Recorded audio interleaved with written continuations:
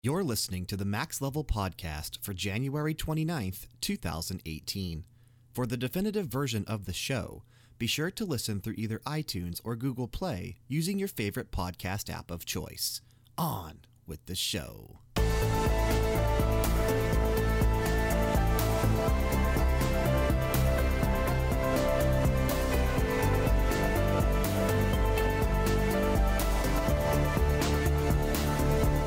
Hello and welcome to another edition of Max Level, a video game podcast found on Level Down Games that uploads every Monday. I'm Brian, joined as always by the self-proclaimed king of Long Island, Frank. Guten Tag, everybody. Special mention to the wonderful Mr. Miracle of Sound himself, Gavin Dunn, which is where our theme music for Max Level comes from each and every week. Before we get into the episode, we want to let you know the following is brought to you by Technisport Gaming Chairs. Are you in need of a new chair for your office, studio, or gaming space? Me too. Technisport is one of the leading manufacturers for gaming-related chairs. In fact, scholars have long debated the origins of the Pro Gamer series. The most common theory is that a mad scientist created the first prototype by crossing a racing car with the Lazy Boy. However, gamers claim to have known these creatures for thousands of years, and some streamers insist that they have always existed right here in cyberspace. Go to TechnisportUSA.com and use the offer code LDG. Stands for Level Down Games. Offer code LDG to save 10% when making a purchase. If you're interested in helping us out here at Level Down Games, all of our affiliate links can also be found in the YouTube description box in all of our videos, and in the descriptions for our podcasts on podcast services. We've got Technisport Gaming Chairs, Amazon, Origin PC, and Razer. Thanks in advance for all of the support.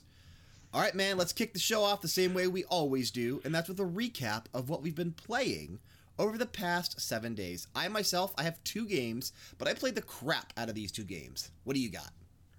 Alright, so I only played 3 games. Okay, you beat me. There you go. I played Cuphead. Nice, you finally played Cuphead. Finally got to play Cuphead. Nice. My friend has an Xbox One, so yeah. Last time you and I actually talked off the air, I hadn't beaten it. I just recently beat the game. Yes, yeah, because we recorded a special bonus episode of BG Mania, which actually just uploaded yesterday. If you want to check that out, go look for it. If you don't currently subscribe to it, search Level Down Games or search BG Mania on any iTunes or Google app or Google Play podcast app of choice, and you'll find it. We just uploaded the episode for Cuphead yesterday. 20 songs. Great soundtrack. Yeah, great soundtrack. So yeah, I beat it. Actually, got both endings because I played it for both endings. Okay, cool. Super fun. What a great idea for a game. And like I said, the art's there, the music's on point. Mm-hmm. And it's not an easy game. No, in fact, after beating it, it unlocked a harder difficulty, and I kind of want to go back. I want to go back and try it on that. Mm-hmm. I can only imagine the level of mayhem that's going to be thrown at me. Right. Well, because I mean, the platforming stages themselves are not that difficult. They're pretty cut and dry. I mean, you kind of do a few things here and there, but for the most part, they're pretty easy to get through. It's the bosses that are extremely difficult because there's so much stuff going on. I mean, there's a fight with a wrecking ball. Yes, the queen does turn into a wrecking ball. But yeah, like all the bosses, they're not just a straight up boss fight. There's different forms along the way, right. And some of them have 5 forms, which is insane. And there's a lot going on the screen, so and the music is awesome. So you're getting distracted. So it's one of those things you really gotta apply yourself. So you gotta. Right. But I did it. It was hard, but I did it. Yeah, no, it's like I mentioned it before when I talked about it on Max Level. Me getting through the game was definitely a challenge when I played through it several weeks, or actually it might have been several months by now. I forget exactly when I played it, but I do remember talking about it. It was difficult for me, and I played on the standard difficulty, and it was challenging, like super challenging. But I like that. I like that they actually made it difficult. Exactly. No, I would love a sequel. Yeah, and I think we will get one. I think it makes sense. It definitely makes sense to do a sequel. I hope they stick with the same art style, like the 1930s Disney cartoon-esque type of style. But I honestly wouldn't be opposed to them maybe doing something like a 1940s or a 1950s Looney Tunes. Just move it ahead just a little bit? Like a Looney Tunes, so like maybe a slight advancement with with how things looked, but it would be like, you know, like typical Looney Tunes style instead of the 1930s Disney Steamboat Willie type stuff. I think that would be cool if they explored the history of cartoons through video games with Cuphead. That would be kind of interesting. That'd be cool, because once you get to like the Looney Tunes did a lot of like orchestrated music, and they did a lot of symphonies, and that's how I know a lot of classical music, because thanks to cartoons. Yeah, exactly. Me too. My next game I played is a game I mentioned quite a bit in the past, but I finally got around to beating. Okay. I beat Sundered. Oh, it's been a long time since you've talked about Sundered. It has been a minute. I have that very Italian disease. It's called Funzolo. Yeah, so you mentioned that before. Exactly. That is something that's currently running wild here at Level Down Games. Oh yeah. So I was like, you know what? Let's play the games that I actually have. And I was like, I haven't beaten Sundered yet, so let's sit myself down. Right. It was nigh impossible to play when I first jumped into it, because I couldn't remember exactly everything I was doing. Mm-hmm. I hate that. That's why I hate stopping games for like months on end. You know it. Yeah, it's so bad and so hard to get back into them. Hordes of enemies coming at you, and like I said, I've said 1,000 times before, it's a pretty game, so I want to take it. Right. It was. I mean, I played it shortly after it first came out, right around the same time you first started playing it. I haven't went back to it since, though. I need to get back to it eventually too. But I only had 3 bosses left to go, so I was like, wow, you made it far. I did. So I was like, I'm gonna plow through this, and I did, and I the final boss, I don't even want to spoil it for you, even though the game's out, it's been a while. I don't want to spoil it for you, Brian, because it's amazing. Sure.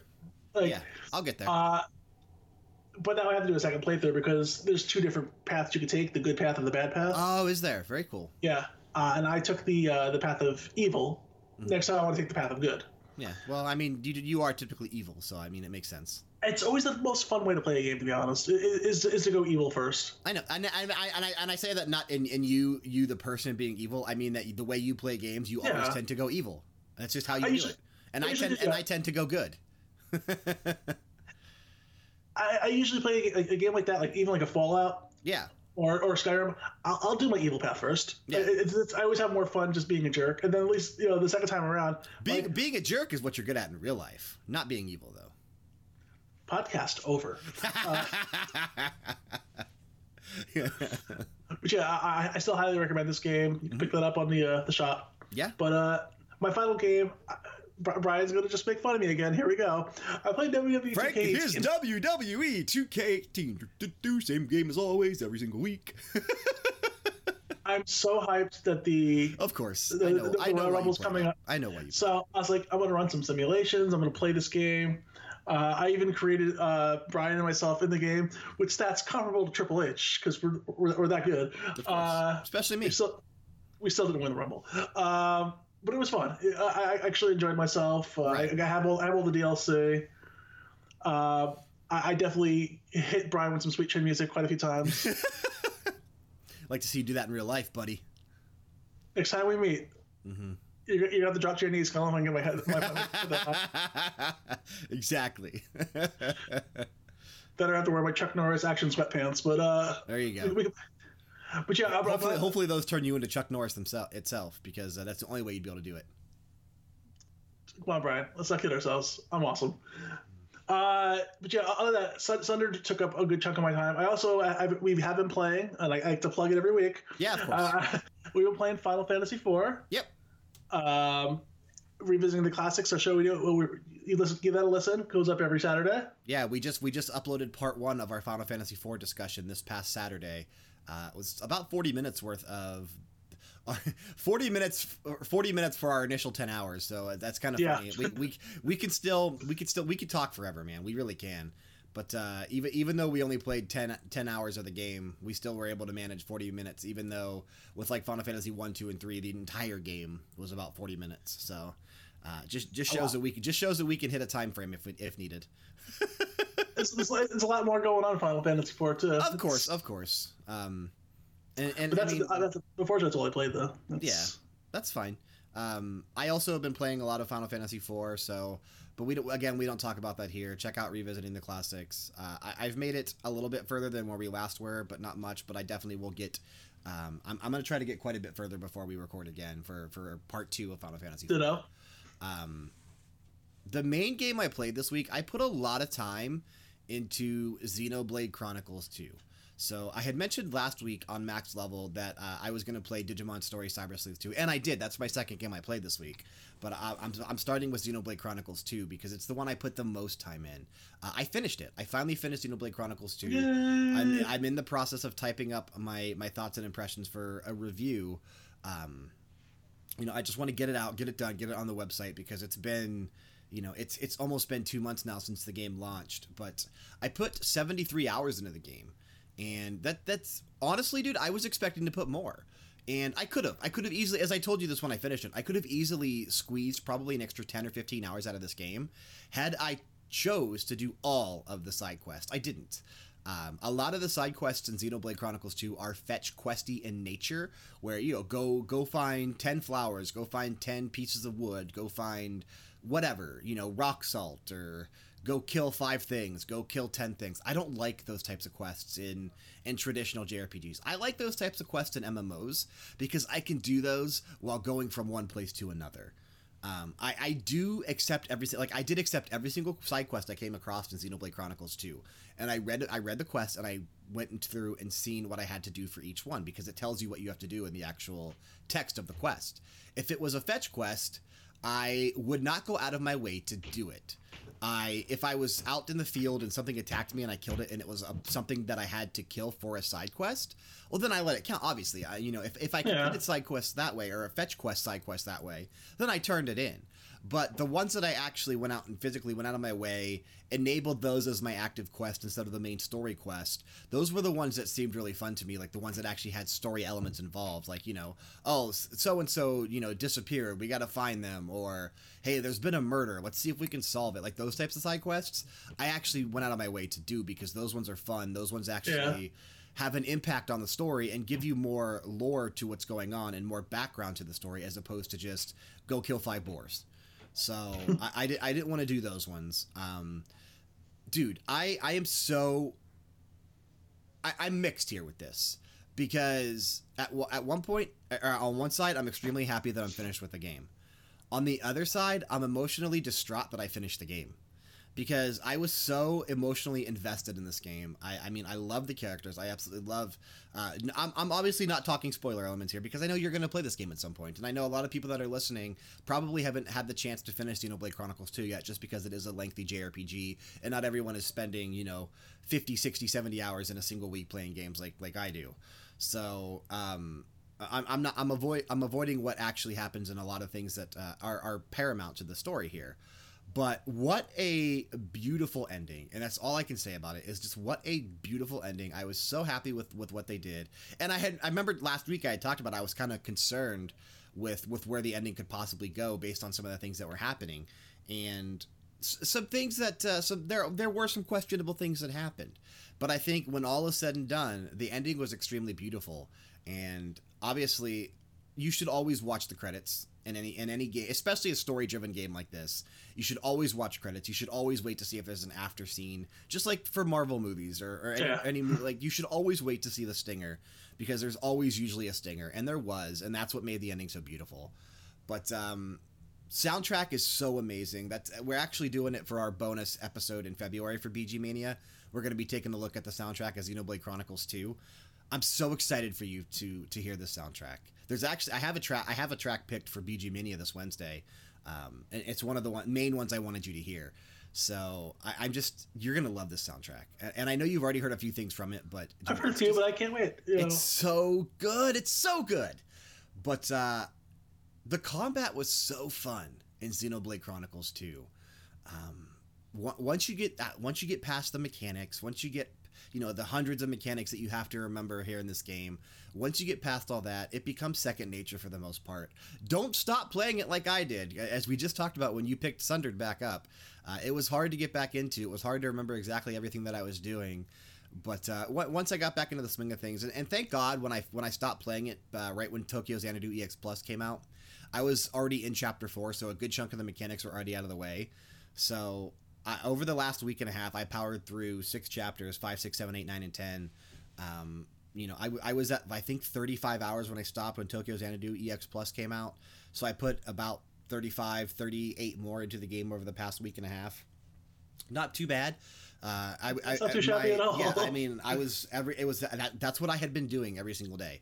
I would wake up, I would eat, I would get a few things done for the website and editing for the podcasts and videos, and then I would play Xenoblade Chronicles 2 for 7-8 hours a day.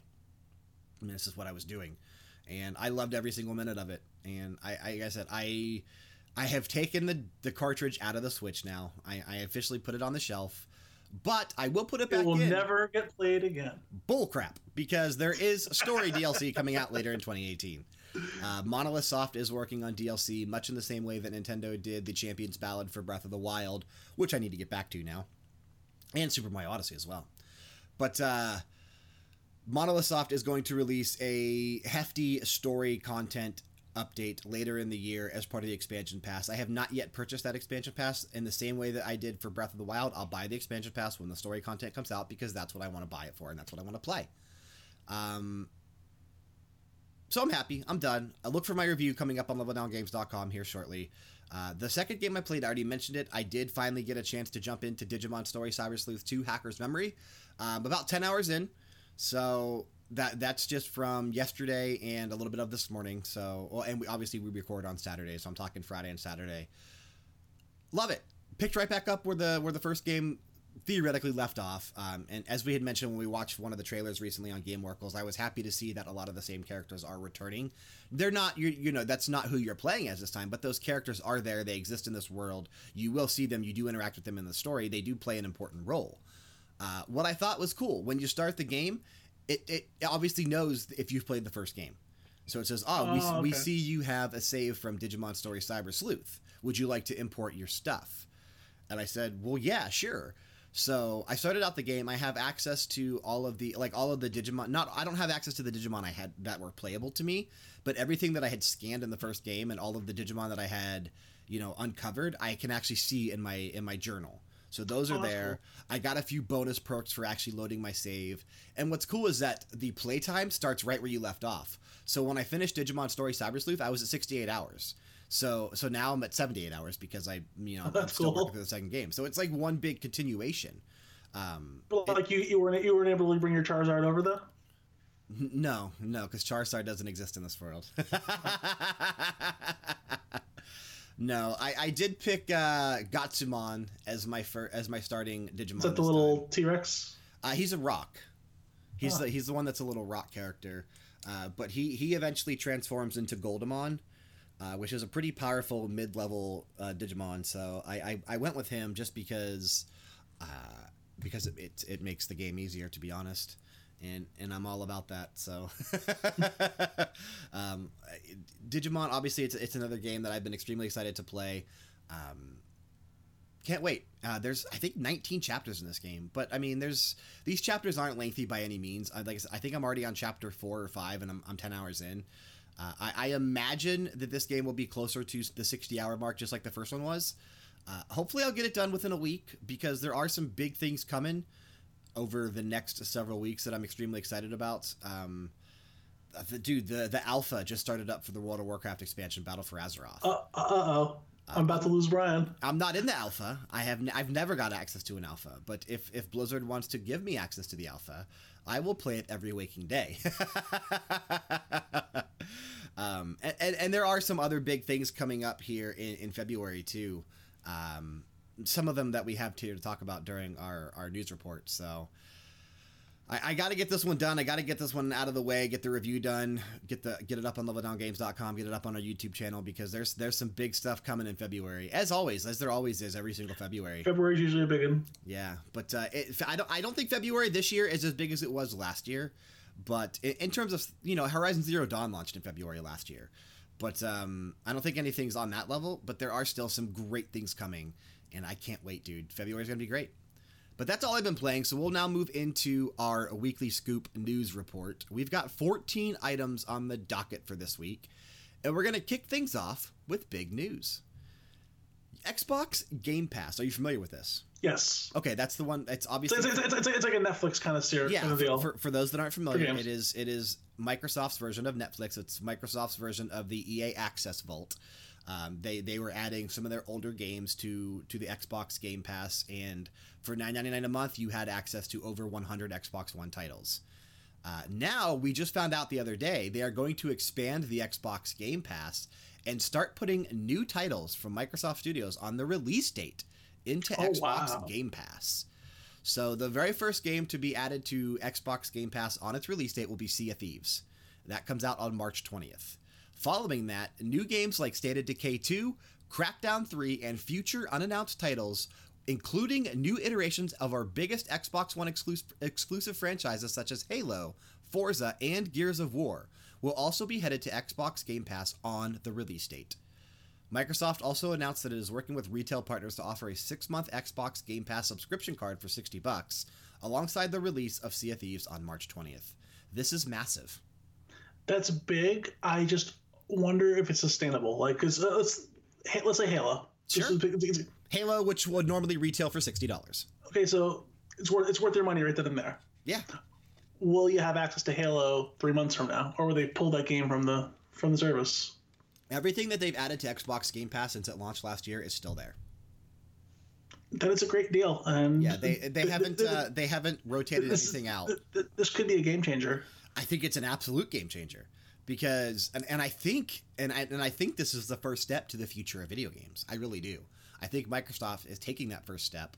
I think it sucks because this officially does mean that games are now tied to be strictly online. And games are a service now. Games are not something that you physically own anymore.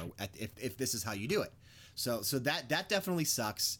A couple months from now, like you were talking about with Halo 6, we used to be able to play it, sure. But a couple years from now, or a couple of decades from now, probably not.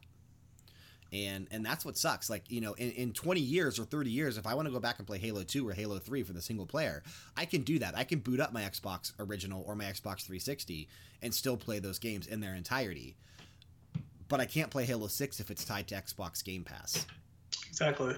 So that definitely is a change, and it's going to be something that we, being part of the video game industry, are going to have to adapt to over time. And I think there's going to be a lot of negativity. I think there's going to be there's going to be a lot of positivity about this move, because for $10 a month, I can now play all new releases on the release date with no hassle. I mean, if Sony did that, I'd sign up day one. If Nintendo did that, I'd sign up day one. If I owned an Xbox One, I would sign up right now for this.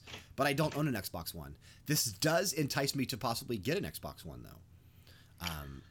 Because $10 a month and have access to all those games. It's pretty much a no-brainer. This does entice me to, once I have some extra funds, to pick up an Xbox One X and have access to Crackdown 3, Sea of Thieves, State of Decay 2, Halo 6, the new Forza, the next Gears of War, on the release date for just $10. That's amazing. And I never thought we'd see something like that, which is pretty cool.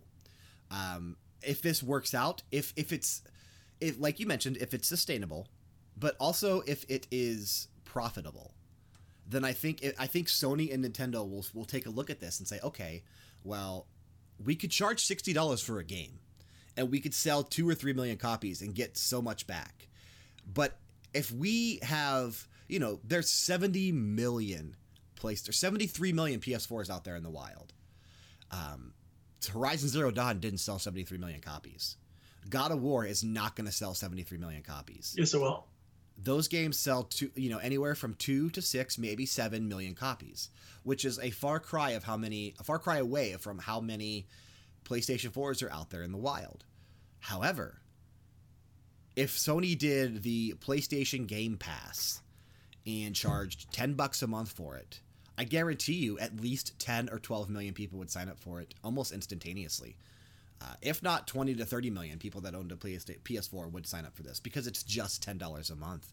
Then your games are getting out there more. So, God of War will actually be played by a significantly more amount of people than it would be if it sold, at $60 a pop to 5 million people. How much money is that? That's 300,000, or no, I'm sorry, not 300,000. That's way a far cry. $300 million. At $10 a month, and let's say, 20 million people sign up for the PlayStation Game Pass, that's $200 million. But that's just 1 month. So throughout the year, I think it would be more profitable to do this method than it would be to actually sell a game for $60. I really do, especially if people stayed subscribed. Yeah. I mean, Netflix has the right idea, dude. Netflix is one of the most profitable companies in the world, and they're one of the biggest right now. They have to be doing something right. I mean, otherwise they wouldn't still be going strong. I am all for this. I'm so down. I want this to be a thing on the Switch. I want this to be a thing on the PS4. I want this to be a thing for Steam. And I want this to continue for Xbox One. But if it only exists on Xbox One, I fully support that. I really like this move that Microsoft is taking with this. And I want to support this. Like I said, this definitely makes me want to buy an Xbox One. Because I want this to succeed, because it's a great initiative and it's a great idea. I think I'd probably be down with picking up the Microsoft console again. Something I swore I'd never do. Yeah. So that's crazy that something as simple as that is all it takes. It really is. Hey, give me games, and it's pretty much all I'm asking. Yeah, and for $10 a month, man, you have access to all their games, which is insane. So pretty cool movement. All right, let's move into some game announcements. We've got 2 announcements to talk about. Number 1. Atari has launched a crowdfunding campaign on the Start Engine platform, seeking between $10,000 and $1.7 million. No, sorry, $1.07 million, to bring a new entry in the Roller Coaster Tycoon franchise to the Nintendo Switch. Roller Coaster Tycoon for Switch will be an original game made specifically for the handheld that takes advantage of its home and portable capabilities. It will contain exclusive features and be developed by Invisio Creations, the studio behind the free-to-play Roller Coaster Tycoon Touch. So, obviously this has not met its funding goal yet, but there is a possibility we'll be seeing a Roller Coaster Tycoon game come to the Switch in the future. If it's as bad as Roller Coaster Tycoon on the 3DS was, I'll pass. That was our bad game 2 weeks ago, or 3 weeks ago. Yes, it was. Maybe it was last week. I don't remember. No, it was 3 weeks ago. It was a few weeks ago. Yeah. The next game announcement is not actually a game announcement, but more so a release date announcement. But I have to put it here because it makes sense to put it here. So this makes me extremely happy, and something that I actually referred to earlier when I said February is going to be a big month, and that I got to get Digimon out of the way. The Legend of Heroes Trails of Cold Steel 2 will be launching for PC via Steam, GOG.com, and the Humble Store on Valentine's Day, February 14th, courtesy of Xseed Games and Nihon Falcom. The game was originally released for PlayStation 3 and PlayStation Vita in Japan in September of 2014, followed by North America and Europe in September and November of 2016, respectively. A PlayStation 4 version with 4K support is due out in Japan on March 8th. So obviously this is the second Trails of Cold Steel. The first one I just finished last August when they released that one on Steam.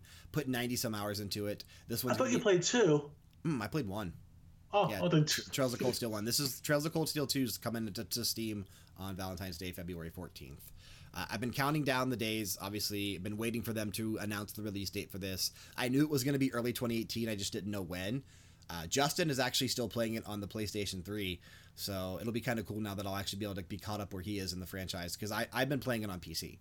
So I can't wait. And this does give me a glimmer of hope that maybe Xseed will be able to finish Trails of Cold Steel 3 for PlayStation 4 before the end of 2018. Because now they're already getting Cold Steel 2 out of the way on PC, which is one of their big things that they've been working on. Now they can put all hands on deck for Cold Steel 3, try to get that done by the end of 2018, and make me happy and make fans happy around the world, because that would mean they're finally caught up on the Legend of Heroes franchise up to where it's at in Japan, which is pretty neat. That's pretty awesome. Yep. So we're now going to move in to some teases and leaks. We got 2 things to talk about. A job listing at Japanese career site Creators Partner Fellows seemed to suggest that Atlus is working on a high-end action game for PlayStation 4. The job listing, titled Seeking 2D Concept Design and Key Animation Talents for a PlayStation 4 high-end action game, says it is a job for an in-house team of a long-standing consumer game maker famous for its unique Goddess, Shin Megami Tensei, and Demon RPGs. Its job contents are listed as the following. A newly underdeveloped PlayStation 4 project. As for the genre, it is a game that includes action-based battle elements, and the concept art is 2D, which is kind of neat. So we aren't sure exactly what this is, but it's going to be a new Persona. I don't know, because Persona's not 2D. It's a 2D Persona. I don't know. I think the Atlus has definitely been trying their hand with some new IPs lately. They're working on a couple. Man, I forget which one they're working on. It's Project Refantasy, I think it's called. So they're definitely doing a couple new IPs. I would be down for some new IPs from Atlus because they make great games. Obviously, Catherine, Persona, Shin Megami Tensei. I love all of their stuff, and I would be down for even more on top of just those three. Now, don't get me wrong. I'd play a new Persona even if it was 2D, but I don't think that's what this is. But if it is, color me pleasantly surprised because I'll play it. Our last tease and leak for this week. I was going to say Paper Persona. Oh, I would not play that. No, I would, but I would not be happy. Square Enix, speaking of paper and where the Mario RPG franchise started, Square Enix is considering bringing the upcoming Secret of Mana remake to the Nintendo Switch. Producer Masaru Oyamada told US Gamer in an interview. This is the one that's launching in February for PlayStation 4 and PC. So they're considering bringing this to the Switch, and honestly, dude, it makes sense to put it on the Switch. Of course. He also added that Square Enix has heard the demands for a Western localization of the Seiken Densetsu collection, which is the entirety of the Mana series that was released back in the 16-bit era. They put a collection out in the Japanese market for the Nintendo Switch. We've been crying out for a localization of that here in North America for the English Nintendo Switch. So they have heard that and they are considering bringing that over, which would be really, really cool. I would be so happy to have all those. And because I think one of them we've never even gotten here in North America, which would be nice. But, which one did we get? I would have to check. I can look. We have the Illusion of Gaia. No, was that... so the Mana series games, we're doing this live. Seiken Densetsu 3. Oh, that's what it's called? Okay. Yeah, we didn't get that one. Okay. It's part of the Mana series. So that one was released in Japan on September 30th, 1995. The one before that was Seiken Densetsu 2.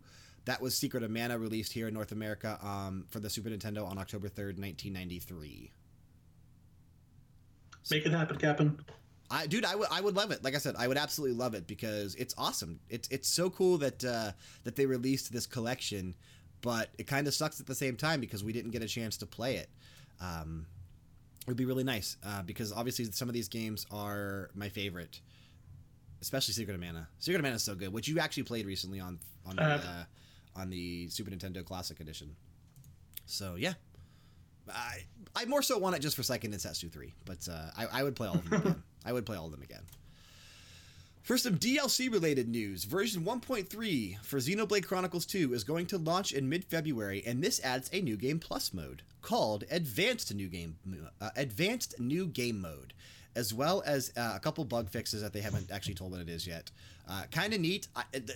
Unless they do something drastically different with New Game Plus mode, that doesn't entice me to go back and play through the entirety of it again, when I'm more interested in the story content that's going to come out later this year. But I know a lot of people love New Game Plus modes in their JRPGs. I mean, just a lot of people utilize it in games in general. So this is nothing but a positive here for Xenoblade Chronicles 2, that they're finally putting in the New Game Plus mode. Pretty cool. I'm in support of that.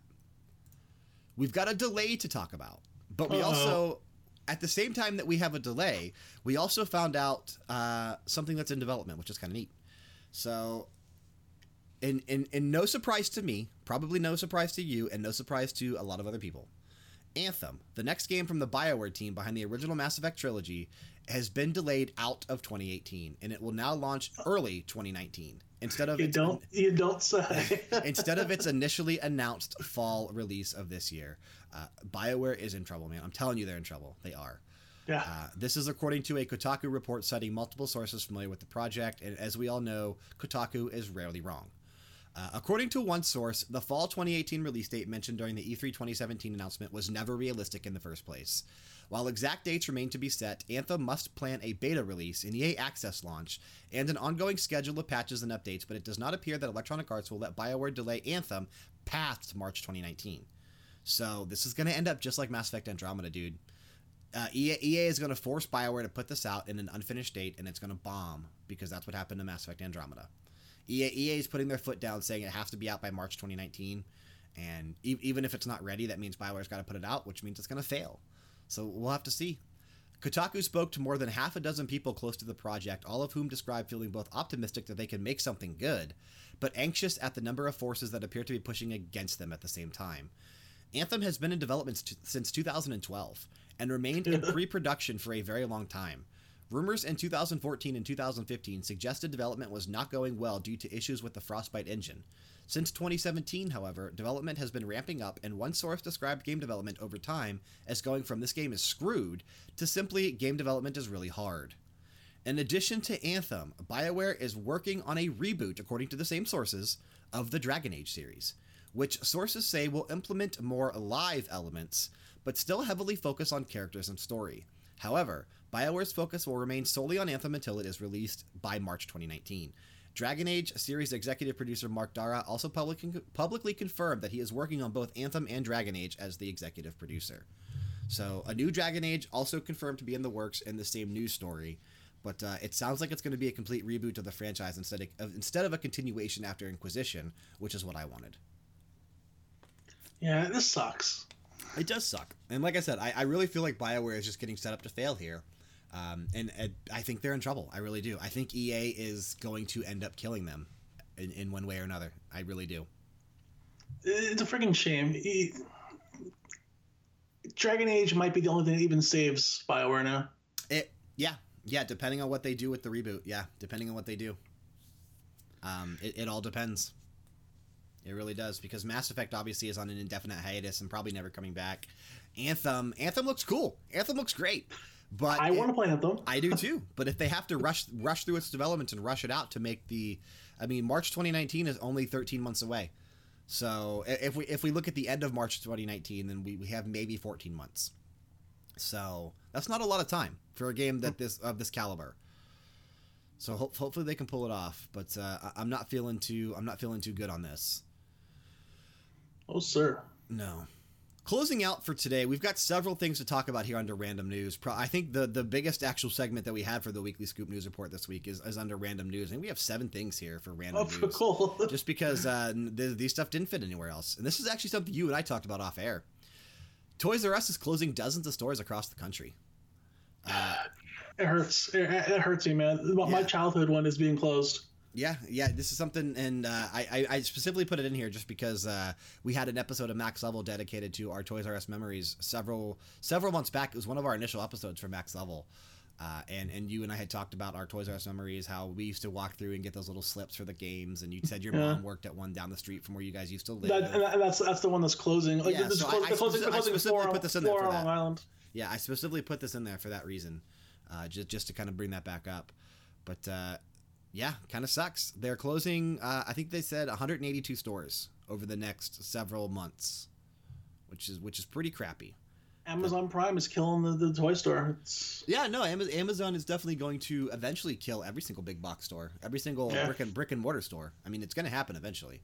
The only ones that probably will survive will be like your Walmarts, maybe Target, maybe Best Buy, because Best Buy seems to be doing pretty well at combating Amazon with a lot of things, specifically with the video game stuff, with like the Amazon Prime discounts and the Xbox Gamers Club Unlocked discounts, or not Xbox, Best Buy Gamers Club Unlocked discounts. So maybe Best Buy survives, but Amazon is definitely slowly chipping away at the brick and mortar stores and taking them out one by one. It kind of sucks though. As far as I know, the Toys R Us in my area is not closing, but this is not the one that, obviously, this is not my childhood Toys R Us. My childhood Toys R Us lies over on the border of Ohio and Pennsylvania. I'm not sure if that one is closing. I could check because I have a list here. Let's scroll down to Ohio. And I know the one down the street from me here is staying, but this is my childhood one. That's the one that one hurts. No, it looks like the one that I went to as a kid is not closing. They're closing one of them in Cincinnati, one in Dayton, one in Mentor, one in Dublin, and one in Western Hills here in Ohio. So not even too many of them. Suck it, Western Hills. But looking here at New York definitely has a ton that are getting closed. Yonkers, Westbury. Comac is the one that it's closing. That was my childhood one. Comac. Yeah. Over there at 108 Veterans Memorial Highway. Yeah, that was my childhood one. That sucks, man. That sucks. Something else that sucks. Miitomo, Nintendo's March 2016 launched social application for smartphones, will end service on May 9th at 12 a.m. Pacific Time, 3 a.m. Eastern Time. That lasted long. Nintendo announced the other day. Yeah, Miitomo is already coming to an end. Sale of Miitomo coins actually ended the other day when the story broke, so you can no longer buy Miitomo coins. Daily login bonuses of Miitomo coins and game tickets will be offered until the service ends on May 9th in order for users to continue playing the game, and other features such as the Miitomo shop. Kind of sucks, but apparently a lot of people weren't playing Miitomo. Or actually, a lot of people played Miitomo when it first came out, but obviously a lot of people uninstalled it after that, and just, concurrent downloads just weren't enough to keep the service running. So it's just a cycle that we go through here for mobile games. It happens all the time. And in fact, you're going to see that here with our next story. Paragon, Epic Games. So this is funny. On April 26th, Epic Games is going to be offering a full refund to every Paragon player for every purchase on any platform because the game is going away. Was not profitable, was not sustainable. Epic Games is already shutting down Paragon on April 26th. Epic Games said in a statement, quote, "After careful consideration and many difficult internal debates, we feel there isn't a clear path for us to grow Paragon into a MOBA that retains enough players to be sustainable. We didn't execute well enough to deliver on the promise of Paragon. We have failed you, despite the team's incredibly hard work, and we're incredibly sorry." To request a refund for anyone that actually bought the game from Epic Games, just go to, if you're not playing on PC, link your Epic Games account to inside of Paragon. And if you are playing on PC, or you have already linked your Epic Games account, you can request your refund by going to their website. So anyone that bought that game... But it's cool they're actually giving you your money back. That's... Yeah, absolutely. Well, the game just launched, a few months ago? Yeah, but they could have been scumbags. They definitely could have. So this is a plus. They could have been. I mean, they're being nice about it. Epic Games is usually a pretty chill team, but dude, it just sucks because these types of games, it's not worth it to try and go up against something like League of Legends or Dota because nothing is going to take those two down. And just the same thing with Lawbreakers trying to go up against Overwatch. It's not worth it. Try something different. Because trying to go up against those big dogs, it's like, trying to eliminate Roman Reigns from the Royal Rumble. Just not going to happen. The big dog will always survive. So this here's a pretty cool little piece of news. Ubisoft is going to release South Park: The Stick of Truth as a standalone game for PlayStation 4 and Xbox One on February 13th, both physically and digitally, for $29.99.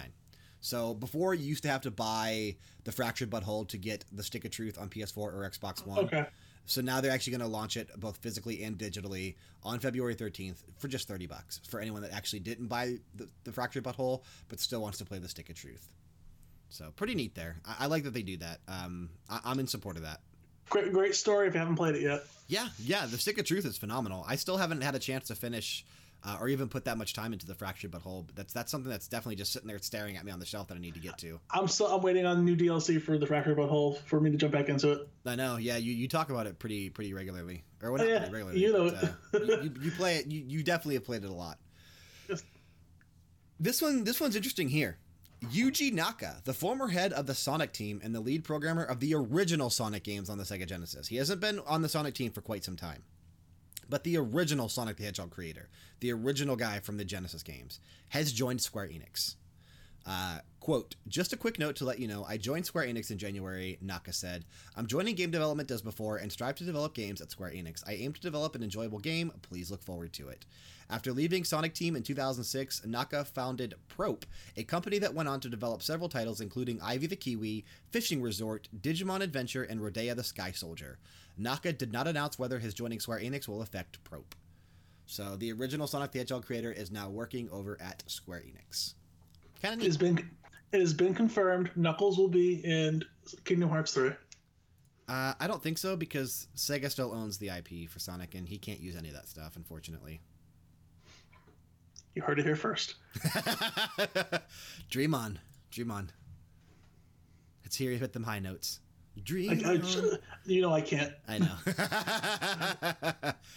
In another move here in the video game industry, Ojiro Fumoto, the creator of the vertical scrolling shooting platformer Downwell, has joined Nintendo, the developer announced on Twitter. Nice. Quote, "I got a job at Nintendo," Fumoto said in a tweet. "I'll do my best."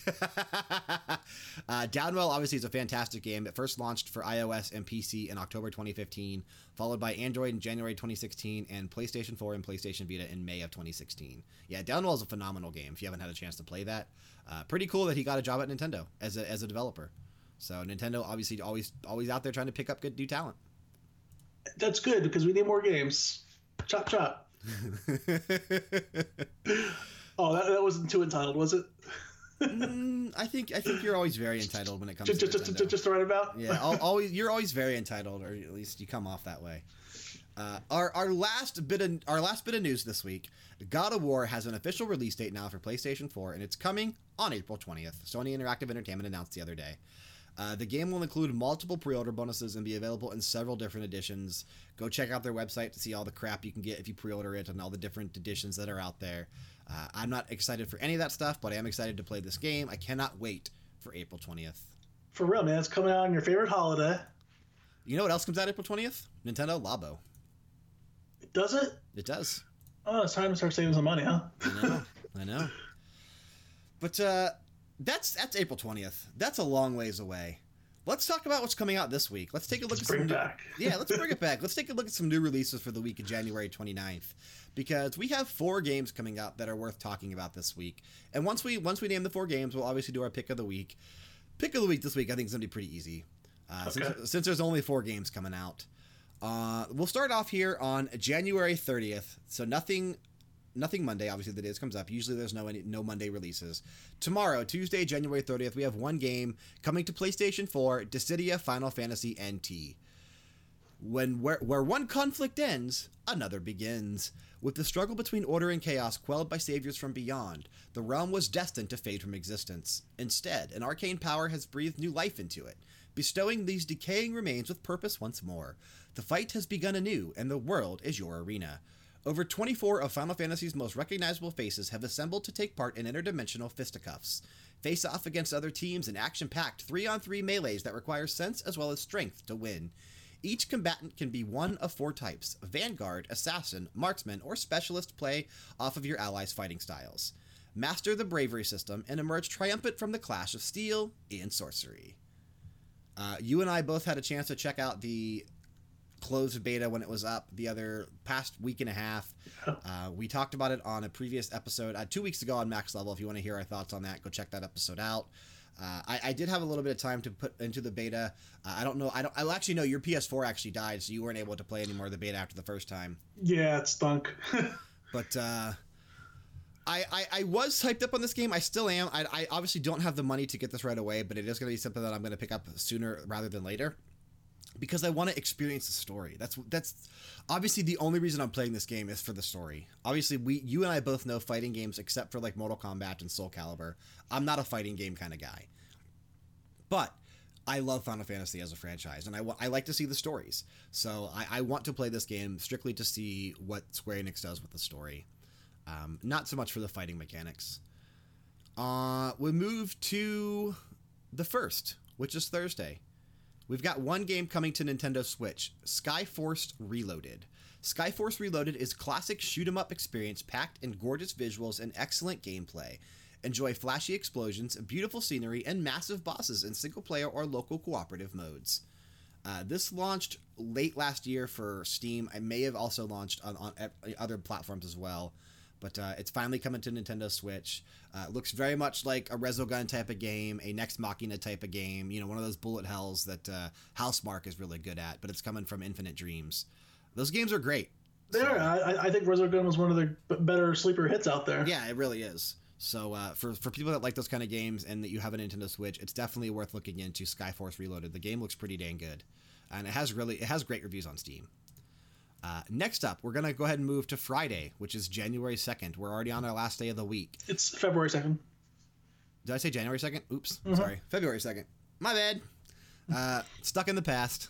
That's Retro Game Rewind, and that's Retro Classics Stuck in the Past now. We're talking this week. So February 2nd. I may have said January 1st, too. But February 2nd. EA Sports UFC 3 will be coming to PlayStation 4 and Xbox One.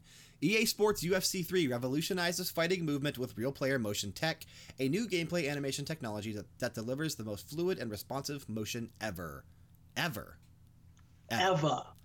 Every punch, kick, block, and counter has been recaptured and rebuilt on cutting-edge animation tech to look and feel lifelike and responsive, delivering the most strategic, competitive fighting experience in franchise history. In GOAT Career Mode, obviously greatest of all time, Players can build fight hype to gain fans, earn cash to train at new gyms, and create heated rivalries with other fighters to capture the world's attention. How you promote outside of the octagon matters as much as how you perform inside of it as you progress to becoming the greatest of all time. GOAT. In addition, an all-new suite of customizable multiplayer modes let you and your friends get into the octagon and face off in fast, fun, intense bouts where a highlight reel knockout is always one strike away, and victory can happen in the blink of an eye. I'm not buying this. Nor am I. And I actually like the UFC games. It's just that it's not. They're too hard. They're hard, and it has to wow me. I'm not wowed. I'm not either. The last one I played, not even 20 seconds into the game. I played ESP 2 last year, 2 years ago. The first bout in, I got kicked in the face and the match was over after hours of customization and training. Exactly. Like the first match, I'm like, I get it. Anything can happen in the blink of an eye. Yeah. But cut me some slack here, okay? Let me get a punch off. Let me do something here. We actually talked about this when the game was announced in Max Level in a previous episode. I'm sure I told you the same story. Yeah, how hard this game is just to get into. Like, once you get into it, or if you play with someone that actually already exists within the UFC, and you're playing with someone with decent stats and not trying to go through the career mode, it's fun to play. But if you're trying to actually do the career mode for what it's meant to be, bring this guy up from nothing and try to win a title or something like that, it's extremely challenging, especially if you're playing on like a regular difficulty, because you get destroyed within seconds, and it's not fun. And it's so hard to level up, and it's so hard to actually advance yourself when you're getting knocked out within the first round. And that's just not fun. And obviously, as we always say, we play video games to have fun. That's not fun. Exactly. Our last release here, also on February 2nd, coming to PC, a game called We Were Here Too. 2 as in TOO. As your final hour approaches, a large structure looms up in the distance, towering above the relentless storm. Discover the truth behind this dark castle in a communication-based, cooperative puzzle adventure. This sounds right up your alley. It does have fun. Yeah, and it has like almost like a medieval horror Dracula type of feel to it, mixed with King Arthur, and this one looks pretty neat. And obviously it's a puzzle game like Myst. You can't go wrong. No, you can, but it's you always mess it up. Yes. Yeah, it's I mean, plenty of companies have messed it up. But all right, man, that's it for the new releases for this week. So let's take a quick break. We're gonna jump to podcast intermission. We'll be right back. Today's podcast intermission is going to feature our show, Revisiting the Classics. It's a weekly trip back to the past to play some retro games every Saturday. Recently, Frank and I talked about our initial adventures within Final Fantasy IV. Let's take a listen. What I really like about Final Fantasy IV is definitely the presentation and the story, and that's the reason that it still remains to this day one of my favorite Final Fantasies in the actual franchise. I still think it holds up extremely well. I mean, we're playing this in 2018, and the game is still extremely good. The story is compelling. The soundtrack is excellent. Every time I hear the theme of love kick in, I get chills, man. That's such a great tune that Nobuo Uematsu composed. And when we talked about it on our Final Fantasy IV and V episode of BG Mania, I had mentioned that theme of love is actually taught in elementary schools over in Japan because it's just so good. So it's just crazy, man. It's so crazy. But it's absolutely amazing. Can you imagine, like, hey, now we're gonna play Super Mario Brothers? I know. That would be so cool, and I would have loved music class in elementary school if it actually did stuff like that. It'd have been so cool. So at this point, I'm roughly 10 hours in. I don't know how long it took you to get to this point. I definitely over-leveled. I mean, I spent a lot of time over-leveling, so I might be like an hour or two ahead of you. What level were you? Obviously, Paladin resets back to 1, but yes. Do you remember roughly what level you were when you got to that point? 23? I want to say... Okay, then I over-leveled as well. I was going to say I was at 23. Oh, okay.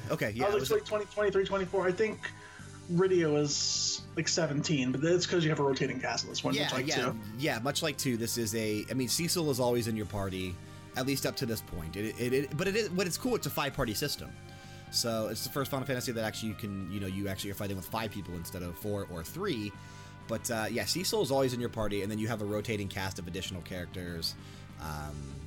Rydia, Yang the monk, Tulla, the legendary, the sage or the mage, whatever you want to call him. There's Edward. Palom and Param eventually when you get to them. Oh yeah.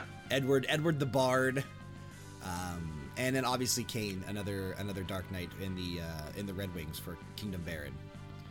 But what I like about Final Fantasy IV is that it's more or less a redemption story, and it's Cecil, and obviously the Kingdom of Baron is doing a lot of questionable things. They're trying to obtain all of these crystals, the same type of crystal that we've seen in every single Final Fantasy up to this point. The fire crystal, the earth crystal, the water crystal. They're trying to obtain all these crystals to get the power from them. And they're sending out the Red Wings to actually do this. And the very first thing you see in the game is, the Red Wings themselves with Cecil actually having a flashback to the horrible things that they did in the town of Mysidia, which was slaughtering all of them in the name of the king to obtain the water crystal. If you enjoy what you heard, you can find Revisiting the Classics in its own RSS feed on your favorite podcast app of choice simply by searching Revisiting the Classics or Level Down Games. However, you can also find it in the Max Level RSS feed and on YouTube. Now, back to more Max Level. All right, and we are back. It's time for the main discussion, and we have something interesting to talk about this week. Something I just picked up on. I saw an article written over at GameSpot.com on this, and then I saw a massive thread going on over at Reset Era. And this is interesting to me because it's actually something that you and I kind of talked about off air several weeks ago when talking about finances and funds. So one of the biggest things right now, obviously in the world, is cryptocurrency. Things like Bitcoin, things like Ethereum. Bitcoin is at an all-time high right now. What is it, like 15? It's like $15,000 equals one Bitcoin or something like that. Like it's insane how much a Bitcoin is worth in terms of US dollars. It's absolutely incredible. How do you get Bitcoins? Do you know? You mine for them. Absolutely. Yeah. You have to use raw horsepower from your PC. A lot of people, when they're mining for Bitcoins, it's like, they build these $10,000 rigs, these $20,000 rigs, specifically designed to mine Bitcoin like crazy. But mining Bitcoin is so expensive because, first of all, you have to buy the rig. You have to build something that is capable of mining Bitcoin at a fast speed so that you can actually get as much as possible, because that's where you make your money.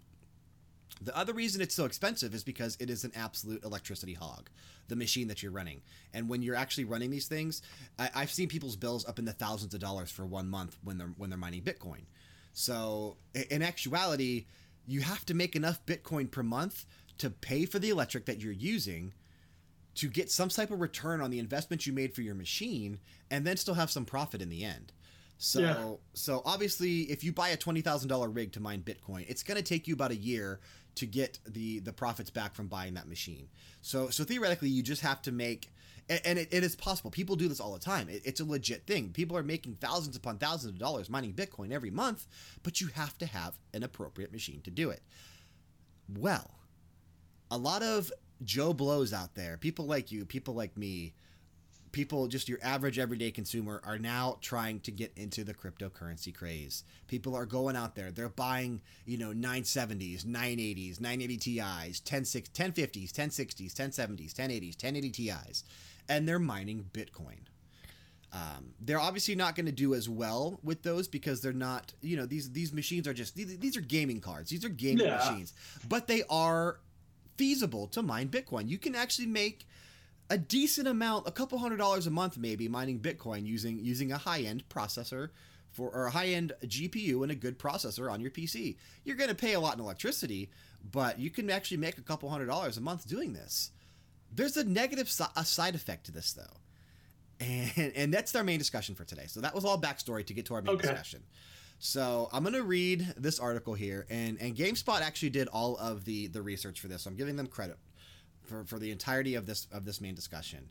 But they put out a public service announcement the other day saying, please, at the current point in time, do not build a new PC and do not buy a graphics card thanks to cryptocurrency. Reason being, prices have more than tripled for these GPUs now. Ooh. So because everyone was buying them up and buying these GPUs to mine Bitcoin, to mine Ethereum, to do all this kind of stuff, a 1080 Ti, which you used to be able to get for $700, $1,400 now. So more than double, or actually exactly double. So GameSpot here says, if you haven't been following the price of graphics card lately, or are oblivious to the price of GPUs and are thinking about buying one, then we've got an important public service announcement for you. Now is a really bad time to buy one. Graphics card prices have skyrocketed because GPUs are so effective at mining cryptocurrency, which has gained a lot of traction in recent months. To get a gauge for the price discrepancy, let's look at the GTX 1080 Ti, the lowest you can find NVIDIA's flagship gaming card, the one I was actually going to buy this year. The lowest you can buy it right now online is $1,350, which is roughly twice the card's MSRP of $700. The situation is arguably worse on the AMD side. The 4GB version of the RX 580, which carries an MSRP of $200, is going for roughly 2.5 times as much online currently for $500. So they put a price comparison here. The 1080 normally retails for $550. It's going for $1,100. The 1070 Ti normally retails for $450. It's going for $800. The 1070 is normally $380. It's going for $900, which is absolutely insane. The 1060 is normally $250. It's going for $400. The 1050 Ti is normally $150. It's $185 right now. And the smallest gap is for the 1050, which is the lowest NVIDIA GeForce GTX that you can get right now that's actually viable. Normally it sells for $110. It's actually only the street price right now is $140, so only $30 more. But still, it's still a $30 markup. The AMD Radeon RX Vega 64, which is the best AMD card you can get, which normally retails for $500, is currently $1,500, so 3 times the MSRP. The pricing surge has affected all GPUs across the charts, across the country, everywhere. Even lower end cards, obviously like that we just mentioned, they aren't that good at mining cryptocurrency, but people are buying them because they can still do some type of mining. It's absolutely insane. I researched this after I saw this last night when I put this together. I went over on Amazon and I typed in a 1080 Ti and I went to look to see what the price is. And they're sold out everywhere. The GameSpot's 100% correct. The cheapest one I was able to find was like $1,400. And that's just from some third-party seller, not even on Amazon. So I went to Best Buy. Best Buy sells them, but they're currently they're listed as sold out. So, but the price gauge isn't as bad over at Best Buy, but they're sold out. So I went to Micro Center, which is a local store, and I obviously know Micro Center they have other stores here and there, but one of their main stores is up near Cleveland in Ohio. I went on their website and took a look. They're selling them for even more than what Amazon has them listed for. I think the 1080 Ti was like $1,600 or $1,700, which is insane. I don't know about you, but we actually have a Micro Center out here on Long Island. Yeah. And they're always expensive, no matter what. Well, even the when Micro Center up in wasn't Cleveland, when I built my rig 2 years ago, I got a lot of my parts from Micro Center because they're usually cheaper on certain things. So like the RAM, the motherboard, the water cooler I have in my system, and some of the fans I actually bought and the case. I bought all that at Micro Center because it was cheaper there than it was on Amazon. The graphics card I bought on Amazon because those are usually cheaper. The power supply I bought on Amazon, it was cheaper there. My hard drives I bought on Amazon, those were cheaper there. But I did get some things from Micro Center because they were cheaper. What's crazy now, though, is I was looking at some of the custom-built PCs, like kind of the ones I was telling you not to buy because it's more expensive. Yeah. They're almost cheaper now. Because if you go like to iBuyPower or Cyber, whatever, like the Cyber Power PC one is, whatever, they have regulations they have to follow. They're not allowed to mark up the graphics cards to their current pricing that they're at right now for street values. So like the way they price out their custom rigs, the price of the card would be as if it was still $600. It would be as if it was still $700. So you can get like a really good iBuyPower PC from Best Buy right now with a 1080 Ti, i7 7700 or 8700 for like $1,900. So just a couple $100 more than what a graphics card is currently selling for. Oh, wow. And I mean, when you buy all those parts alone, I mean, you're actually getting it cheaper. Which is crazy because it's the first time ever that buying a custom built PC like that from a third party person is now cheaper than it would be just to build your own PC in general. Do you want to do the big announcement or should I? What's that? Oh, so we're currently selling Level Down Bucks. It's a new cryptocurrency. So how do they mine Level Down Bucks? By liking, commenting, and subscribing to Level Down Games. And then are you going to send them the bucks? Is that how this works? You also have to PayPal me hundreds of thousands of dollars. Why would they pay you? So I can invest it in Bitcoin. Oh, I see what you're saying. Yeah, No. see, it's a vicious cycle. No, I thought they were. I thought they would. You know, you were basically saying you were going to pay them, like bribing them to start leaving us comments and that kind of stuff. That's what the profits from Bitcoin is going to be. You're going to return on your investment. That's funny. No, don't give me money, guys. No, never. He's not worth it. They sound like my employer. Exactly. They know they're going to fire you soon. No, but GameSpot obviously did kind of what I did was looking at the custom built rigs. They said historically it's generally been cheaper to build a PC than to buy a pre-built system, but that has obviously changed now to cryptocurrency and how expensive a GPU is. GameSpot said that while we think you should still learn how to build a PC from scratch, as it can be very rewarding and educational, there's no shame in purchasing a pre-built system, especially right now when they're largely unaffected by the current cost-prohibitive price of GPUs, and sometimes even cheaper. So I could buy like a brand new pre-made PC and then mine Bitcoin? Yeah, absolutely. So what they did, GameSpot built a PC over at CyberPower PC, a Windows 10 operating system. They used a standard case, an Intel Core processor of an i5 8600K, which it's an i5. I obviously recommend an i7 if you're going to build a gaming rig. i5 will get your job done somewhat, though. They put a water cooler in there, a nice motherboard, 8 gigabytes of RAM. Again, I would recommend 16 or even 32, but 8 gigs is a good place to start. They put an AMD GPU in there. I always prefer NVIDIA, but is what it is. Some people like AMD, some people like NVIDIA. They put a 600-watt power supply in theirs and a 1 terabyte hard drive, and it only came out to $1,300, which is about the price I paid for mine. And that was buying parts individually. So, but again, my PC is very comparable to what they built in today's market, and mine is still 2 years older than that. So I put top of the line stuff in mine when I built mine, and I still got mine piece by piece for about $1,300.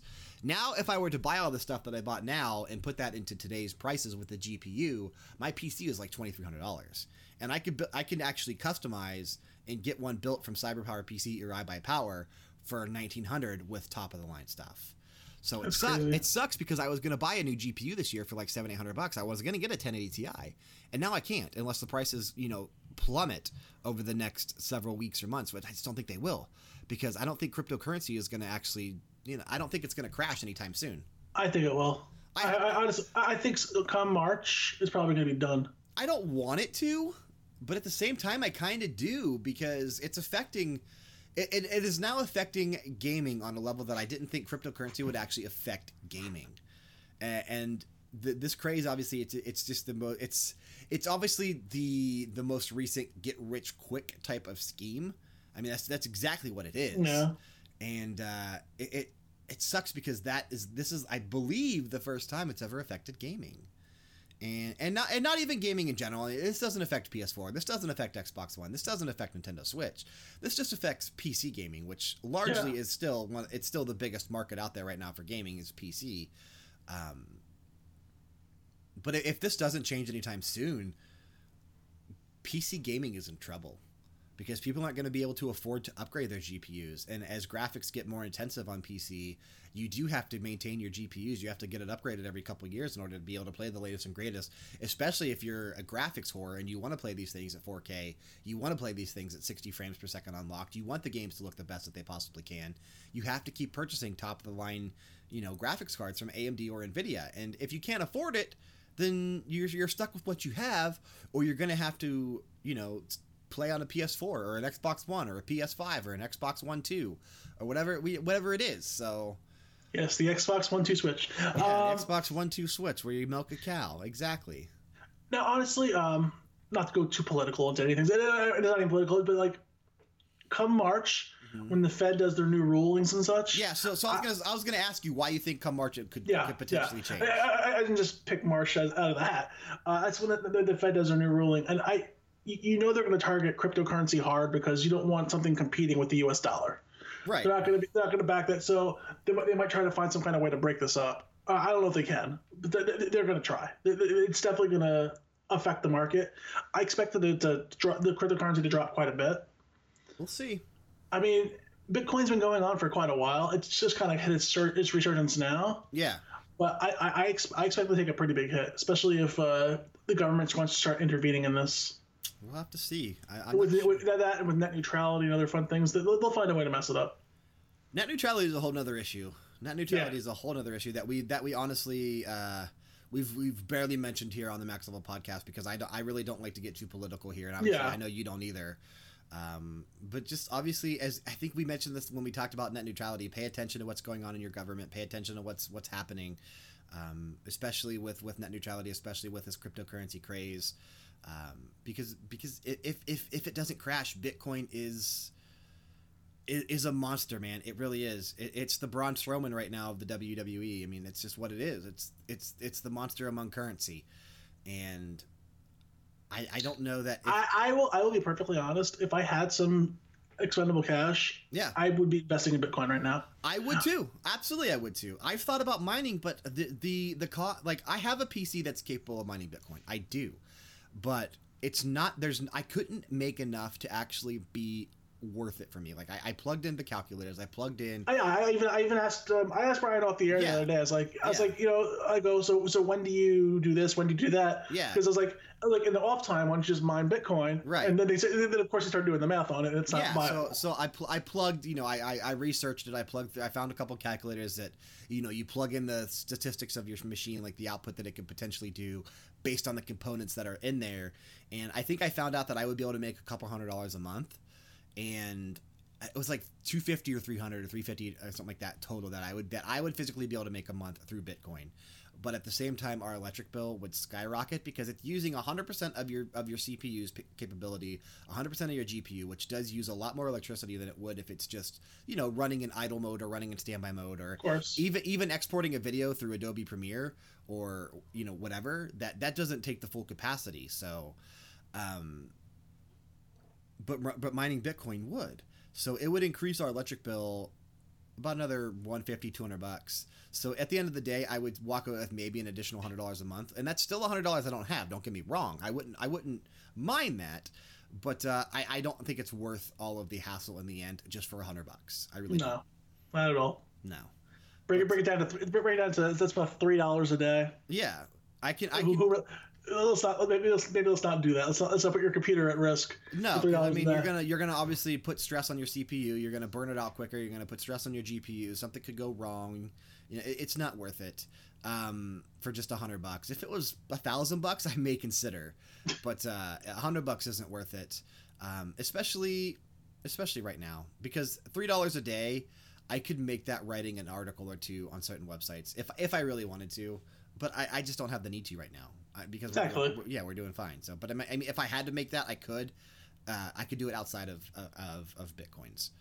But I know Bitcoin obviously doesn't have a whole lot to do with gaming, and it's weird that this was the main discussion for today's episode. But just because of the fact that it's currently affecting GPU prices, it's currently affecting now PC gaming. I definitely wanted to shed some light on it, and because I honestly did not know this.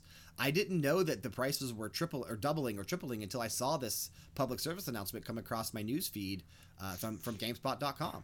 And apparently a lot of other people didn't either, because I think the Reset Era thread was created because of what GameSpot put out.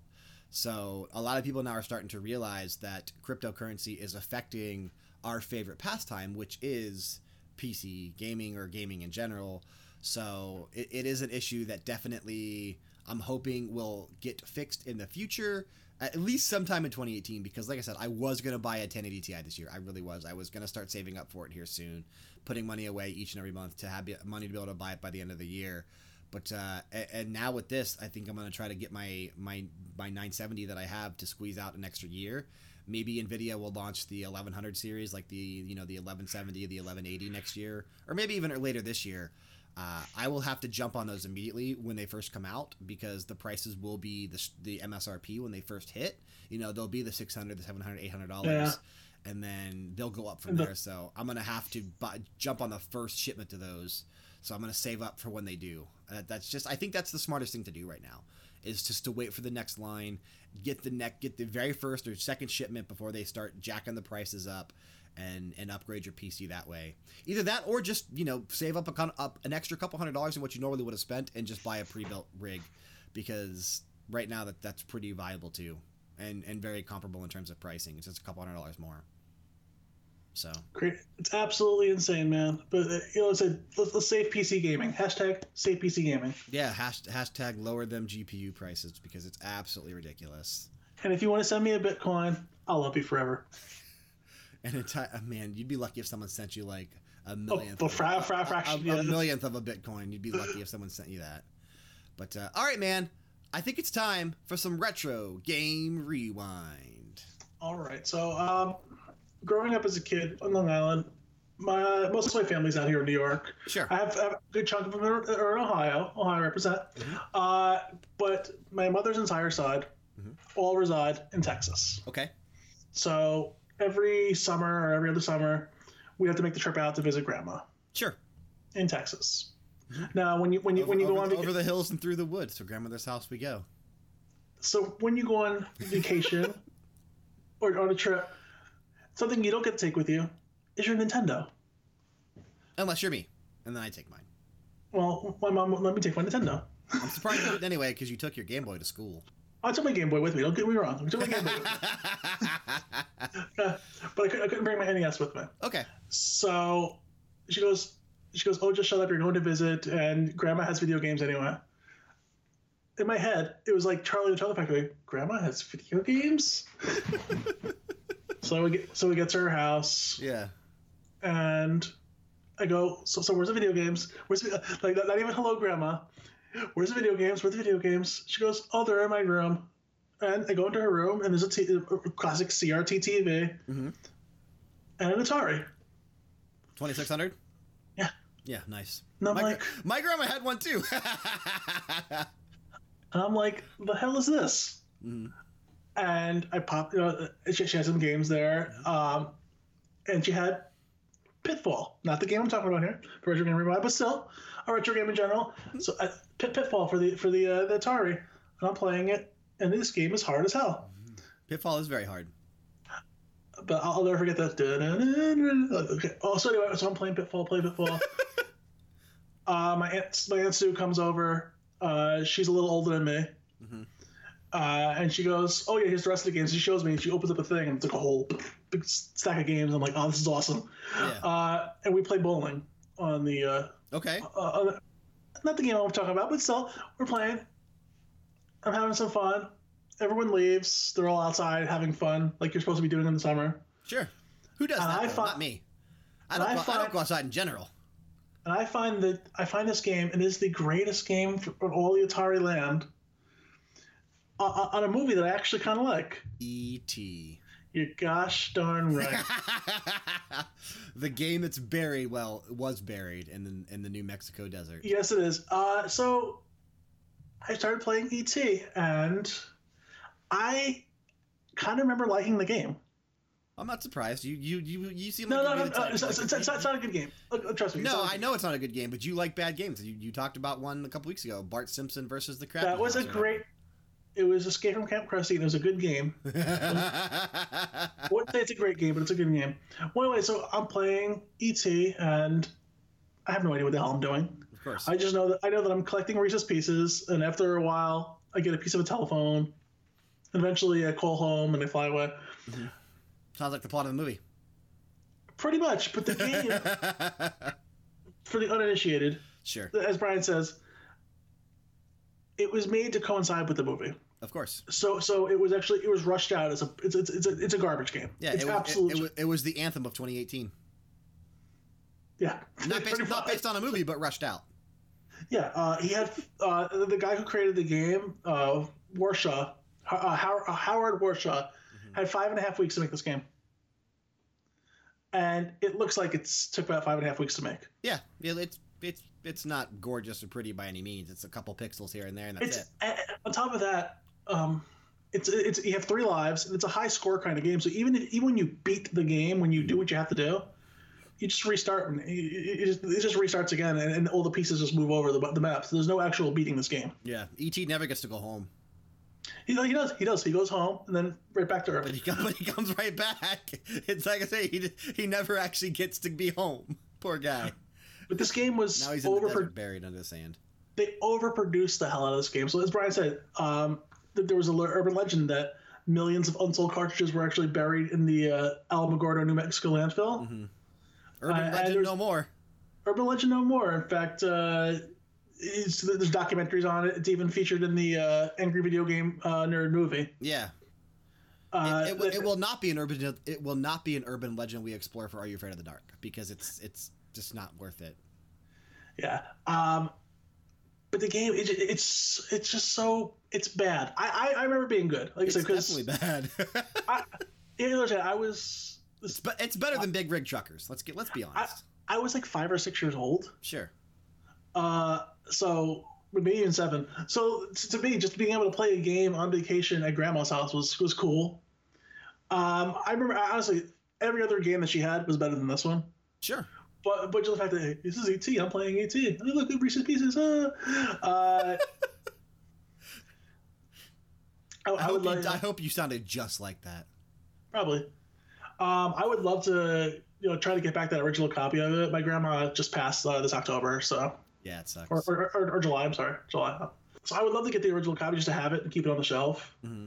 Just because there's a sentimental value to this game. Of course. And not a game I ever want to play again. No. But I wouldn't mind keeping it on the shelf, just keep the memory alive. Do you think that it's still there? That someone still has that original cartridge? Yeah, I'm sure of it. I could probably bug one of my aunts to help me find someone it. Has what about the Atari 2600? I mean, is that probably still there too? You should try to get. I should, because one thing my family doesn't do is we don't throw things away. We're hoarders. I was gonna say, what is the actual scientific term of that for that? Yes. But yeah, she had so many cool games. I would say the nostalgic memories of that, and this is one of the few times where you didn't hear Nicole's name, but you heard her now. She didn't bug me to play this game. Took one look at this and went right outside to play. She was the smarter sibling on this day. She was also and every day. She was like 2 or 3 years old as well, so I think she's more preoccupied with getting ice cream. And that's my retro game rewind. But I think this does take us to one of my favorite segments. Sure. All the history segments. It does. Good game, bad game. Good game, bad game. So, I picked a real doozy of a bad game for you. Did you? Oh yes. What do you got? I got a fighting game for you. I'm not surprised. I think that's not the first time you've had a fighting game either. A game that came out on the 3DO, the Super Nintendo, and the Sega Genesis. Okay. It's Balls. I mean, Balls Mahoney was not a bad wrestler. Yeah. But Balls 3D was a absolute horror show of a game. It's a fighting game where all the characters are created out of balls. He's got the biggest balls of them all. So the game has unresponsive controls. It is constantly having slowdowns as you play, especially the Super Nintendo version. The Genesis version's a little better. Okay. Which version did you play? I played the Genesis version, but I actually have played the Super Nintendo version since. Oh, okay. The graphics, they sucked. Of course they did. They're balls. This game came around at the same time as like Donkey Kong Country. And yeah, that's true. It was like so mid-90s, right? Mid-90s? 94. 94. So, and the soundtrack, it was just, it was like a beep, beep, beep, beep, and a drum. That's it. Should we do that as a bonus episode for BG Mania? You know what? If you want to do balls, of course you want to do balls. You love if you want to talk from balls, I can definitely make that happen. Let's not, because I don't want to actually lose fans. Yeah. Now, the game boasted a huge roster of characters, but they all look the same. They're all just balls. So you can play as 3D. Yeah, you can play as like a clown, an ostrich, a rhino, all these things, but you're just different balls. And at least they're a different color, though, right? Sometimes. Are any of them ever blue? Yes, Brian. There are blue balls in this game. Man, you picked it. You picked the stupid game. You're setting up all the jokes. I was hoping you'd get more in there. But I should have known that this was trouble from the beginning, because this was made by Accolade. You sh- And Accolade happens to make another game that is quite ballsy. you knew it was trouble when it walked in. Shame on you. So shame on me now. Yes. Yeah. Now I'm lying on the cold dark ground. Hey, trouble. Yes, Balls from the same publisher as Bubsy. Yeah, absolutely it is. Damn. Come on now. Thinking anything right. You're not Rod Simmons. Damn. But yeah, Damn. the AI, on top of everything else, the AI in this game, it is so unfair. It's because the game has slowdowns. It's not even predictive. It's like, oh, you hit this, I'm gonna stick you with that. And I like a challenge, but come on, bro. Mm-hmm. But yeah, that's it's easily the worst fighting game on the Super Nintendo. Even worse than the one you picked before? Which one was the one you picked before? Was it the one with the fat guy? Yes. That one? Worse than that. Tongue of the Fat Man. Yes, that one. Worse than that? Tongue of the Fat Man was more of it was a Genesis game. Okay. Yeah. I just remember it was a fighting game, was it not? It was fighting game, but it was on Sega. This is the worst one on Super Nintendo. Okay. Hands down. Okay. Balls down. Okay. Balls down. Balls are always usually down, but balls down indeed. I'll stick with Accolade. Accolade did actually make a pretty decent game. They have made a couple. I swear to God, Brian, if you do Bubsy, I'm going to end this episode right now. My good game this week is Bubsy the Woolies Strike Back. No, I'm just kidding. But no, I'm not doing Bubsy. But Accolade has actually published a couple good games. Not a lot, but a couple. One of them was released back in 1997 on the original PlayStation. And it was the fourth entry in a series, and that happens to be Test Drive. Test Drive 4. Test Drive 4 was probably the best test drive to actually...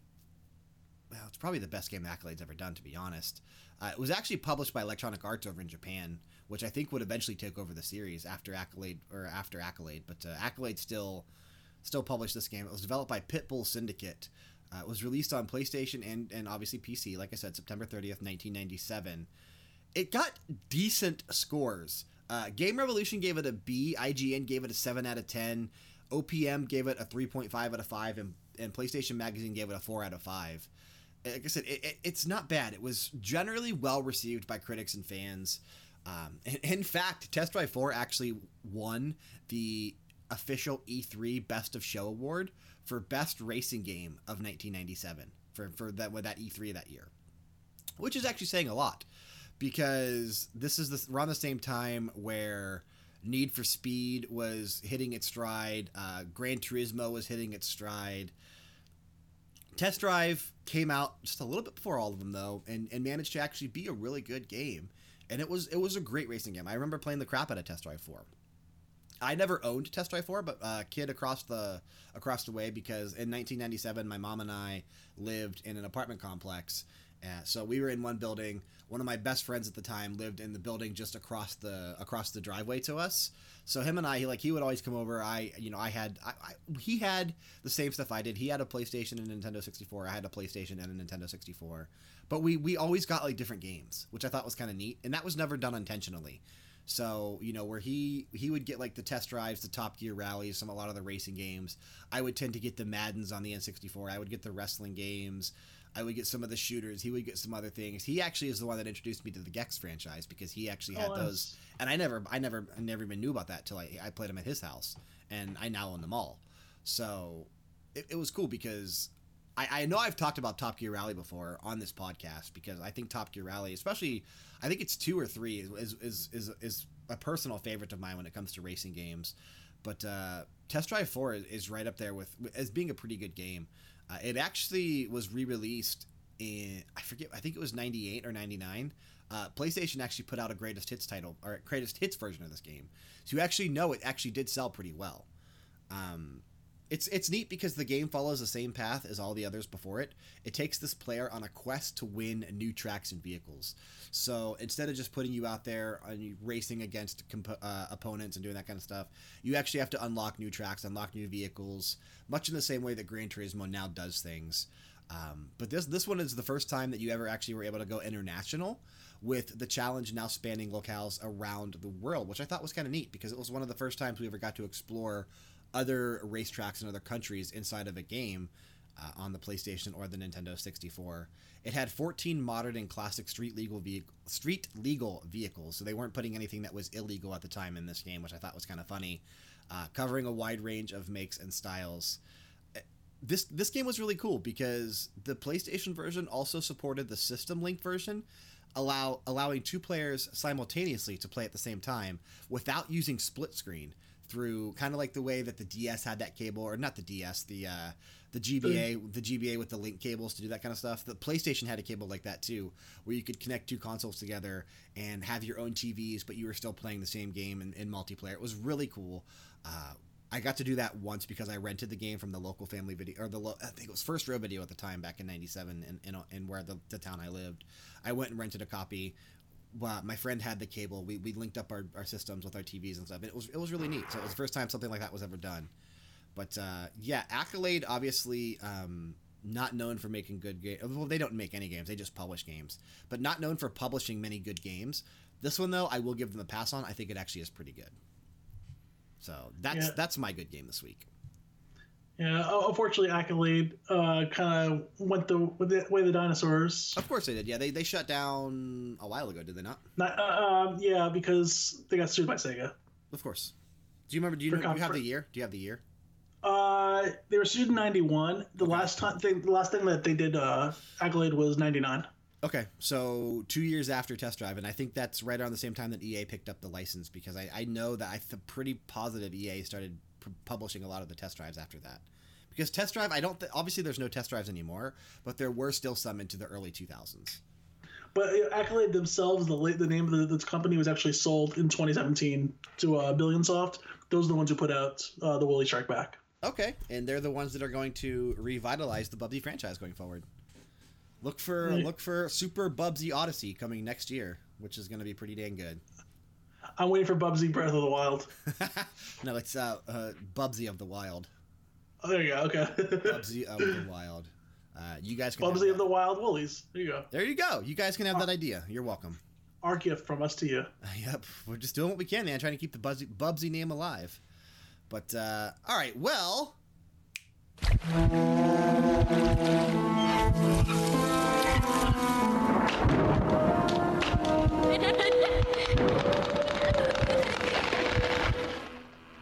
That sound means it's now time for Are You Afraid of the Dark? Looks like the campfire's starting to go here, and it's about to get spooky. I know you're a little chilly, but hopefully we'll get warmed up. Scared. We'll get warmed up around the campfire. So, if you missed it, obviously last week, Are You Afraid of the Dark is a weekly look at some urban legends and myths within video games. I'm going to try to present things a little bit differently this time around. I'm going to try a couple different formats. I'm hoping to get feedback on all these. So hopefully, you know, whichever way you like it, reach out to us, send us an email. You can reach me at brian@leveldowngames.com. Find us on Twitter, find us on Instagram, reach out to us, let us know which way you like this segment, and I'll keep doing it that way. But for now, I'm going to try a couple different ways, and if I don't get any feedback, I'm just going to see which one flows the best, and we'll go from there. But so I did some research. I started researching the Drowned Ben for Majora's Mask because I know you requested that last week. I'm finding some good information on that, so I'm definitely going to have that one ready to go in a couple weeks. But I went with another for today's episode. I went with another one that didn't require a ton of time to put together. So let's get into it. Submitted for the approval of the Level Down Game Society. I call this one The Tale of the Swinging Shadow, and you might already have an idea of what it is. I think I might, based off of that title. So, and I'm obviously with the names. I'm trying not to give it away, but I'm still also it has to tie together. That's the whole point. But it's going to give it away as soon as I start talking about this. Released back on November 18th, 2001 as a launch title for the Nintendo GameCube, Luigi's Mansion was the first good game to star the other brother from the Mushroom Kingdom. With memorable gameplay mechanics, a decent story, and a pretty good soundtrack, although the second one had a much better soundtrack, Dark Moon. It did. Many an hour were spent vacuuming up ghosts with the Poltergust 3000. I know what you're thinking. Just because Luigi's Mansion is set in a haunted house and full of ghosts, there must be something else going on here for it to be featured within Are You Afraid of the Dark? As it turns out, there absolutely is. Having being outshined by his brother Mario year after year since 1985, Luigi was driven insane. Insane that Mario gets all the fame. Insane that Mario gets all the fortune. Insane that Mario is a household name, when Luigi is just that guy who wears green and can sometimes be seen on the same screen as Super Mario. He snapped. He finally had enough. While searching for his more popular brother inside this haunted house to try and save him, Luigi stopped to wonder exactly what he was doing. And then it hit him. He doesn't have to be doing this at all. So he took an alternative approach to attempt to hide his pain. One that would forever change his life, and in fact take his life, while changing the lives of every citizen within the Mushroom Kingdom. Today's urban legend is examining the idea that in the game Luigi's Mansion on the Nintendo GameCube, Luigi in fact commits suicide by hanging himself in one of the rooms. This particular legend all started when keen-eyed gamers noticed something creepy in the attic of the mansion. When all conditions align perfectly with lighting, this has to be perfect. Like, everything has to line up perfectly. So, the lightning going off outside and Luigi being on the phone, a shadow is cast on the back wall that doesn't match what we're seeing on screen. Instead, the shadow is completely hovering off of the ground, with what appears to be a noose tied around the neck, and arms completely limp by his sides. Some gamers believe this is a glitch. Some believe that Nintendo did this on purpose to try and freak the player out and keep the creepy vibe that Luigi's Mansion already had going for it alive.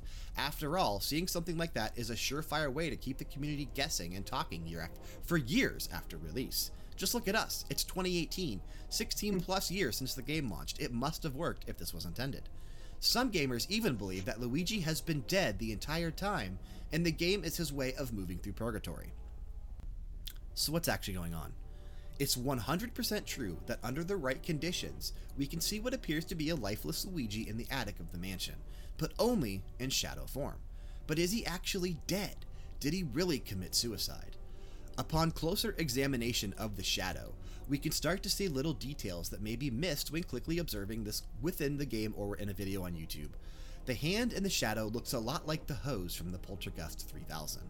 Looking at the left portion of the shadow, we can even see a similar shape to the phone that Luigi is holding in the game, but only if you zoom in and actually look at it really closely. But why is the shadow off the ground that still has no answer? And why does it look like a noose is tied around his neck? Because that certainly doesn't line up with anything that we're seeing either. A user by the name of ASKA49 claims to have solved the mystery. He states that the lighting that is emitted from the lightning strike outside of the mansion is actually coming from wherever the in-game camera is positioned at. So for example, if the in-game camera is positioned straight on, Luigi's shadow won't even be hovering off the ground at all, and will look perfectly normal on the back wall. If the in-game camera is slightly off to the side and below Luigi, which is where a lot of people park the camera, when the lightning strikes, you guessed it, the shadow cast on the wall appears to mimic where the in-game camera is at, and the corresponding shadow appears to be hanging in midair. While we cannot say for sure one way or another, as this is just a theory presented by someone on YouTube, it certainly brings forward a number of questions that we ultimately do not have the answer for. But maybe, just maybe, we should all start taking Luigi a little more seriously and show him the proper respect he deserves, instead of just rocketing his popularity up the charts thanks to the Death Stare found in Mario Kart. He's more than the Death Stare. So much more. Did you know about this one beforehand? I have heard of this. I've never actually done it in game, but I have heard of this. I actually went back and mimicked this in game because, like I said, it is something that I want to do here for the segment. Is I want to try to recreate a lot of these as much as I can.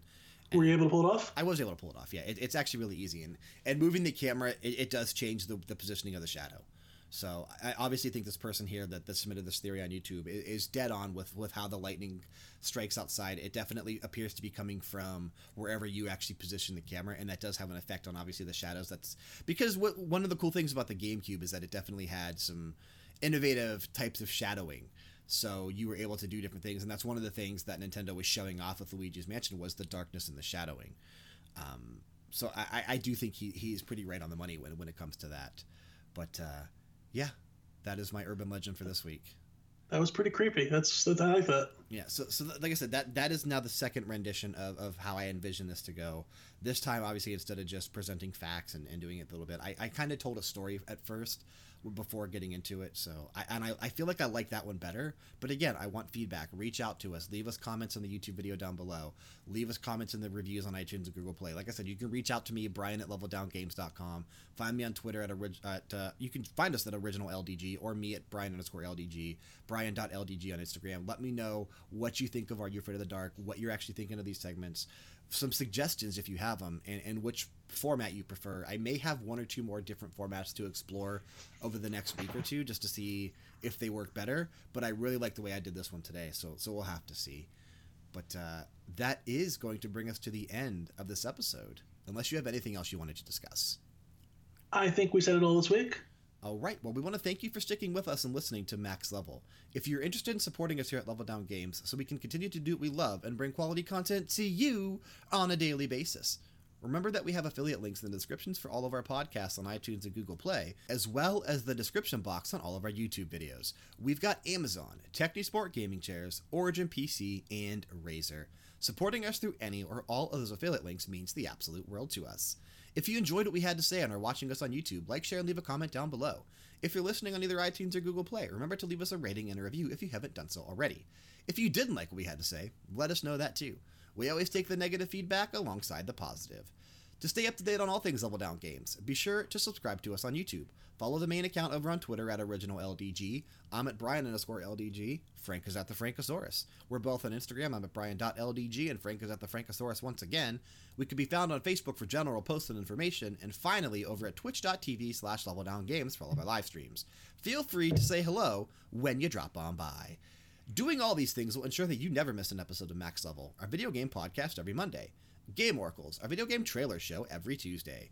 BG Mania, a video game music podcast every Wednesday. The Gorgeous Lads of Wrestling, a podcast dedicated to professional wrestling every Thursday. The Top 10 series every Friday. And Revisiting the Classics, our weekly trip back to the past to play some retro games every Saturday. Plus, you'll have access to all of our video reviews, unboxings, let's plays, reaction videos, and so much more. Of course, all this is also found on our main home on the internet, and hopefully yours as well, LevelDownGames.com. Until next week, keep gaining experience until you reach Max Level.